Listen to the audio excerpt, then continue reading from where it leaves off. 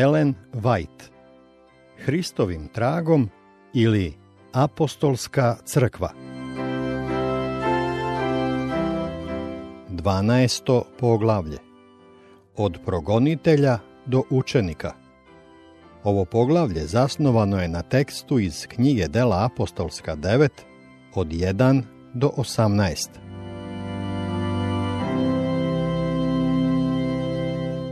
Među jevrejskim glavarima, koje je veoma uzbuđivao uspeh koji je pratio propovedanje evanđelja, posebno se isticao Savle iz Tarsa. Iako se rodio kao rimski građanin, Savle je poreklom bio Jevrejin koji je svoje obrazovanje stekao u Jerusalimu kod nogu najuglednijih rabina. Od roda Izraeljeva, kolena Venijaminova, Jevrejin od Jevreja, po zakonu Farisej, po revnosti gonih crkvu Božiju, po pravdi zakonskoj bih bez mane. Filipljanima 3, 5 i 6. Rabini su ga smatrali mladim čovekom koji mnogo obećava i u njega su polagali velike nade kao u sposobnog i vatrenog branitelja prastare vere. Izbor za člana Sinedriona dao mu je i vlast u ruke.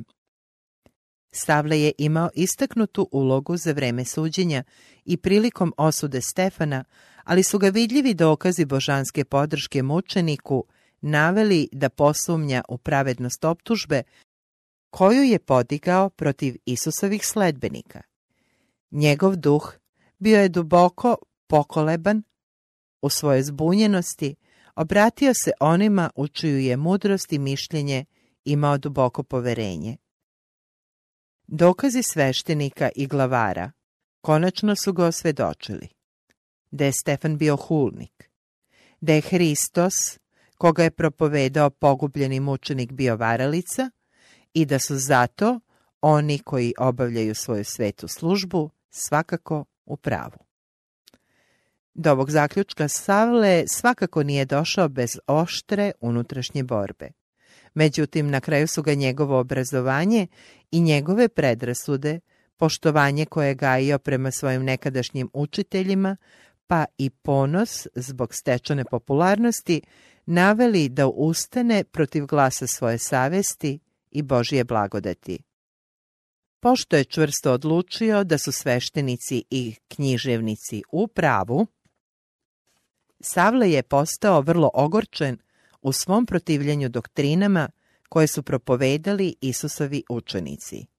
Njegova nastojanja da svete ljude i žene izvede pred sudove na kojima su neki bili osuđeni na tamnicu, a neki čak i na smrt, i to samo zbog svoje vere u Isusa, izazivali su žalost i nedoumicu u redovima novoorganizovane crkve i naveli mnoge da sigurnost potraže u bekstvu.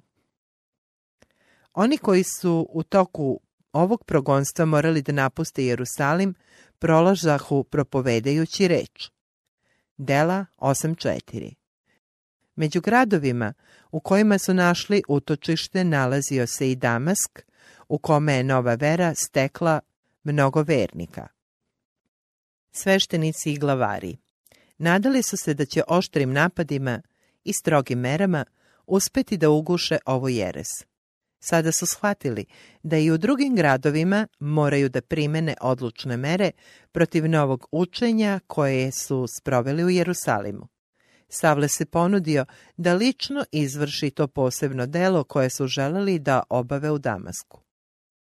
A Savle, još dišući pretnjom i smrću na učenike Gospodnje, pristupi k poglavaru svešteničkome i izmoli u njega poslanice u Damask na zbornice, ako koga nađe od ovoga puta, i ljude i žene svezane da dovede u Jerusalim.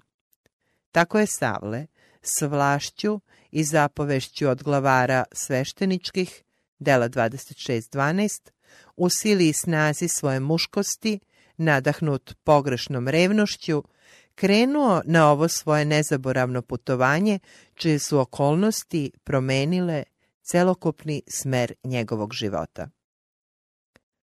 Posljednjeg dana putovanja, oko podne, kada su se umorni putnici već približavali Damasku, Pred njihovim očima ukazao se širok i prekrasan vidik plodne zemlje, prekrasnih vrtova, rodnih voćnjaka, navodnjavanih hladnim vodama potoka koji su tekli s okolnih planina. Posle dugog putovanja kroz pusta prostranstva, takvi prizori zaista su delovali osvežavajuće. I dok je Savle, zajedno sa svojim pratiocima, zadivljen posmatrao plodnu ravnicu i lepi grad, iznenada, kao što je sam kasnije objasnio, obasjala je njega i one koji su sa njim putovali svetlost veća od sijanja sunčanoga. Dela 26.13. Prejaka da bi je oči smrtnika mogle podneti. Zaslepljen i ošamućen, Savle je pao na zemlju. Dok je svetlost i dalje sijala oko njih, začuli su glas gde govori i kazuje jevrejskim jezikom. Dela 26.14. I obraća se Savlu. Savle, Savle, zašto me goniš? A ja rekoh, ko si ti, Gospode? A onda reče, ja sam Isus, kojega ti goniš. Teško ti je protiv bodila praćati se. Ispunjeni strahom, skoro oslepljeni jačinom svetlosti, Savlovi pratioci čuli su glas, ali nikoga nisu vidjeli. Savle je razumeo reči koje su bile izgovorene i tako mu se jasno otkrio i onaj koji ih je izgovarao, Božiji sin. U slavnom biću, pred kojim je stajao, prepoznao je raspetoga. U dušu Jevrejina, oborenog na tlo, zauvek se urezao oblik Spasiteljevog lica. Izgovorene reči nezadrživo su prodrle do njegovog srca, potamnele odeje njegovog srca, zahvatio je pravi povodanj svetlosti, otkrivajući zabludu i neznanje u njegovom dotadašnjem životu i njegovu sadašnju potrebu za prosvetljenjem, koje mu jedino Sveti Duh može dati. Savle je sada shvatio da je progoneći Isusove sledbenike obavljao sotonino delo. Shvatio je da je njegovo razumevanje pravednosti i dužnosti najvećim delom bilo utemeljeno na neograničenom poverenju u sveštenike i glavare. Poverovao im je kada su mu kazali da je priča o Isusovom vaskrsenju samo vešta izmišljotina njegovih učenika. Međutim sada, kada se suočio sa Isusom, Savle se uverio u istinitost tvrdnje učenika. Savlov u tom trenutku nebeskog prosvetljenja zadivljujući je brzo delovao. Proročki izveštaj iz Svetoga pisma na jednom su mu postali potpuno razumljivi. Shvatio je da su proroci prorekli da će Jevreji odbaciti Isusa, da su nagovestili njegovo raspeće, vaskrsenje i vaznesenje i tako ga potvrdili kao obećanog Mesiju. Stefanova propoved u trenutku njegovog mučeništva nametnula se ponovo Savlovom sećanju. Shvatio je da je mučenik zaista ugledao slavu Božju kada je rekao: evo vidim nebesa otvorena i Sina čovečijega gde stoji s desne strane Bogu. Dela 7:55 i 56. Sveštenici su ove reči proglasili hulom na Boga, ali je Savle sada znao da su bile istinite. Kakvo je otkrivenje sve ovo bilo za progonitelja? Savle je sada sigurno znao da je obećani Mesija u liku Isusa iz Nazareta zaista došao na svet i da su ga odbacili i razapeli upravo oni koje je došao da spase. Znao je da je Spasitelj pobedonosno ustao iz groba i da se vazneo na nebu. U ovom trenutku božanskog otkrivenja Savle se sa užasom setio da je Stefan, koji je posvedočio za razapetog i vaskrslog Spasitelja, bio žrtvovan uz njegovu saglasnost i da su kasnije njegovom zaslugom mnogi dragoceni Isusovi sledbenici podneli smrt u toku ovog surovog progonstva. Spasitelj se obraćao Savlu preko Stefana, čije se jasno svedočenje nije moglo pobiti. Učeni Jevrejin video je lice mučenika koje je blistalo svetlošću Hristove slave, koje je izgledalo kao lice anđela. Dela 6.15. Video je Stefanovo strpljenje koje je pokazao prema svim neprijateljima i čuo kako im je oprostio. Bio je svedok čvrstine i radosne pomirenosti mnogih koje je izlagao mučenjima i nevoljama. Gledao je kako su neki radosno dali svoj život za svoju veru. Svi ovi događaji duboko su uticali na Savla, a ponekad su u njegovom umu podizali skoro neoborivo uverenje da je Isus zaista obećani Mesija. U takvim trenucima noćima se borio protiv svog osvedočenja i uvek završavao borbu ponovo potvrđujući svoje uverenje da Isus nije Mesija i da su njegovi sledbenici samo zavedeni fanatici. Sada je Isus lično progovorio Savlu svojim glasom govoreći: Savle, Savle, zašto me goniš? A na pitanje ko si ti, Gospode, otvoreno mu je istim glasom rekao: ja sam Isus, kojega ti goniš. Hristos je ovde izjednačio se sa svojim narodom. Progoneći Isusove sledbenike, Savle je udario neposredno na Gospoda Boga nebeskoga, lažno ih optužujući i svedočeći protiv njih. Lažno je optuživao Spasitelja sveta i svedočio protiv njega. U Savlovim mislima nije bilo nikakve sumnje da je onaj koji mu se obratio zaista Isus iz Nazareta, dugo očekivani Mesija, uteha i otkupitelj Izraelja. A on dršćući od straha reče: Gospode, Gospode, šta hoćeš da činim? A Gospod mu reče: ustani i uđi u grad, pa će ti se kazati šta ti treba činiti. Kada se slava povukla i kada je Savle ustao sa zemlje, shvatio je da je potpuno slep.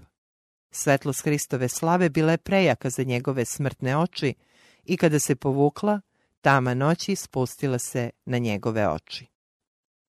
Poverovao je da je ova slepoća Božja kazna zato što je tako surovo progonio Isusove sledbenike.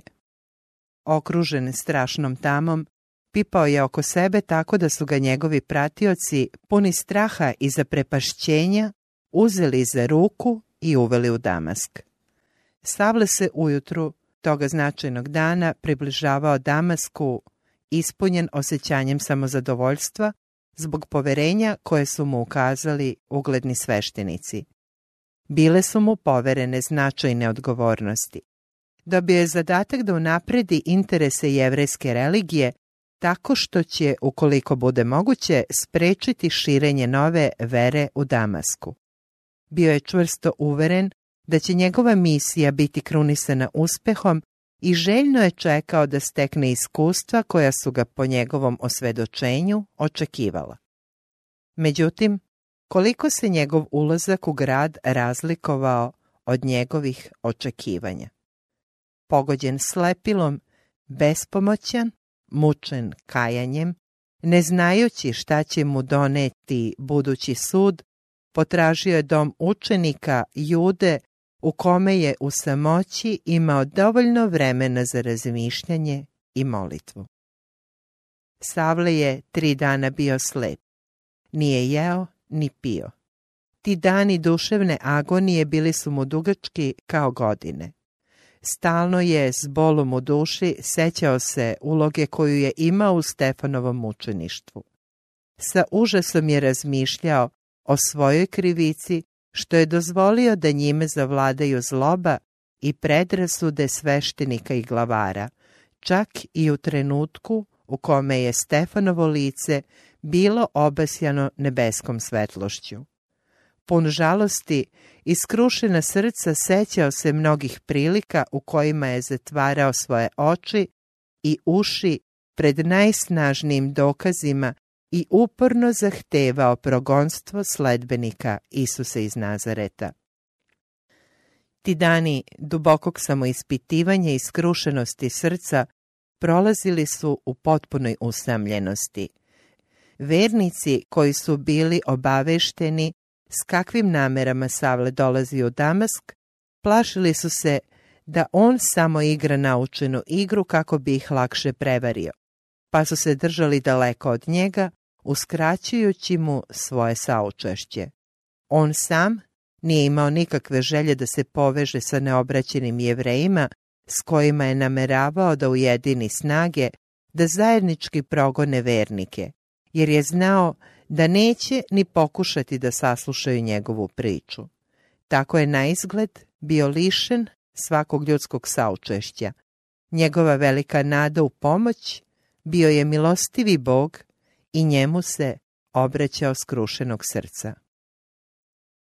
U toku dugih sati koje je provodio odvojen od ljudi i samo sa Bogom, Savle se setio mnogih biblijskih tekstova koji su govorili o Hristovom prvom dolasku.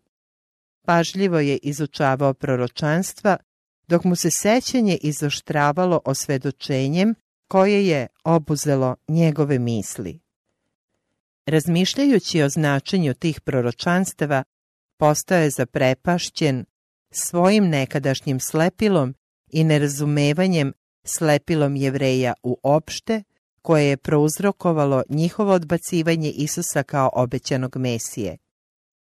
Njegovom prosvetljenom umu sada je sve izgledalo jasno. Znao je da su njegove nekadašnje predrasude i neverstvo pomračili njegovu duhovnu moć, shvatanja i sprečili ga da u Isusu Nazarećaninu prepozna Mesiju iz proročanstava.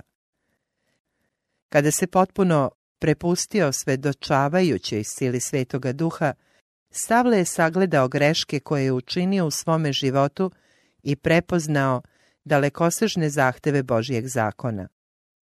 On, koji je bio ponosni farisej, siguran da se opravdao svojim dobrim delima, sada se poklonio pred Bogom u poniznosti i jednostavnosti maloga deteta, priznajući svoju nedostojnost i oslanjajući se na zasluge raspetog i vaskrslog Spasitelja. Savle je čeznuo da uspostavi potpuni sklad i zajedništvo sa Ocem i Sinom i ispunjen dubokom težnjom da dobije oproštenje i bude prihvaćen pred Bogom, uputio je vatrenu molitvu prestolu blagodati.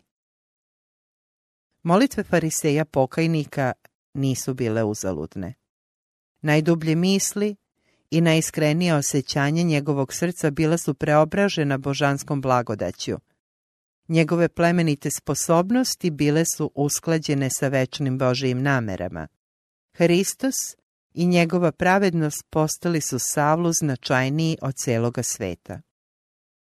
Savlovo obraćenje izrazit je dokaz čudesne sile Svetoga Duha kojom ljude uverava u greh. On je stvarno verovao da je Isus iz Nazareta zanemario Božji zakon i da je svoje učenike poučavao da je ukinut.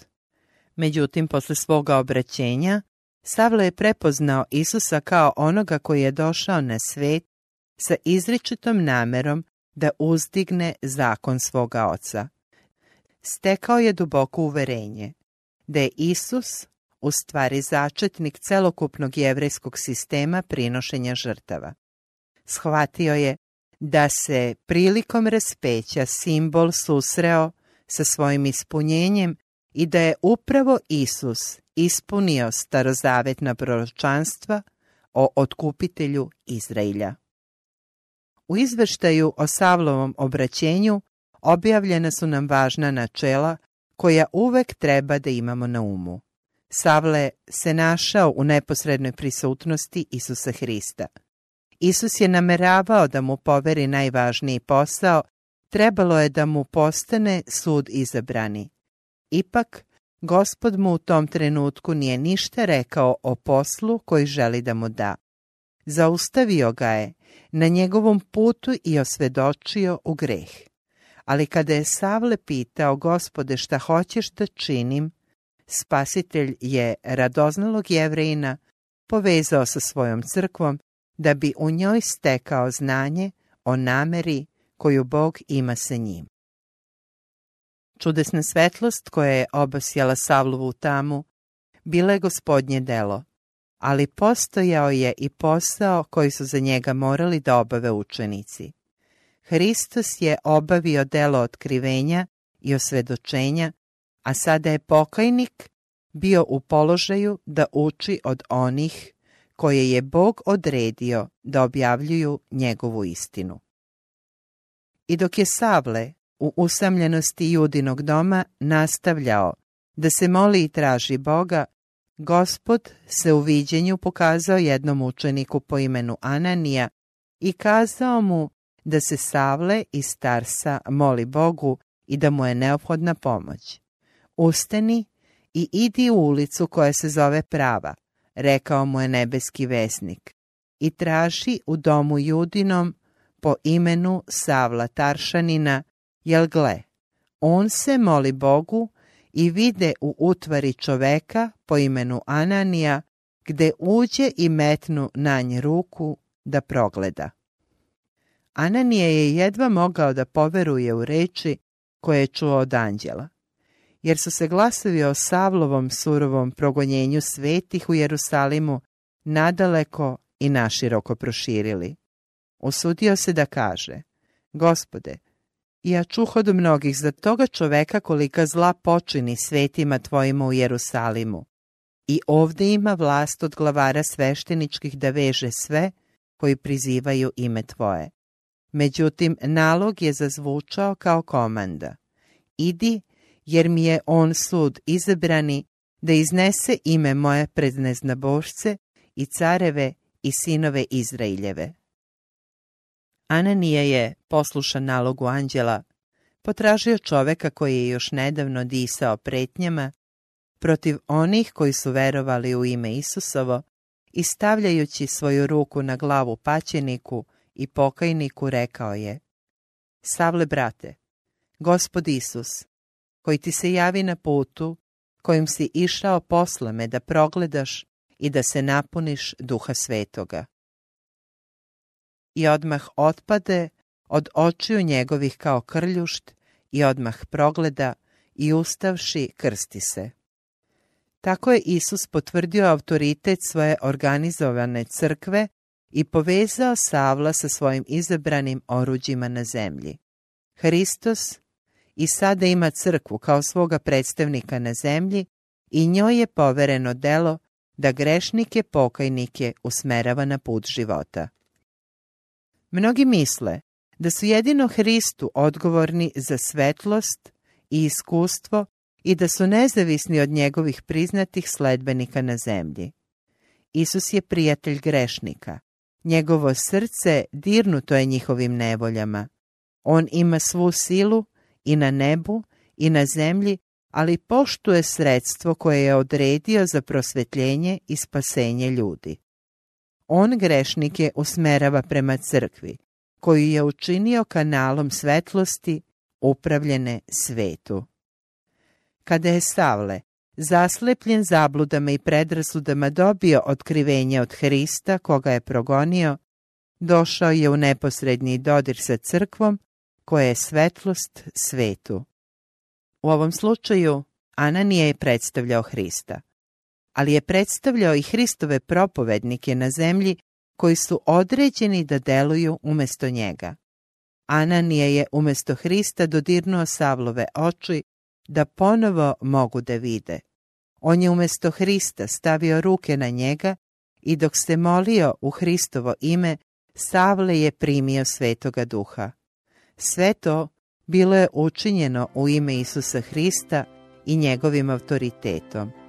Isus je izvor, crkva je kanal koji prenosi silu.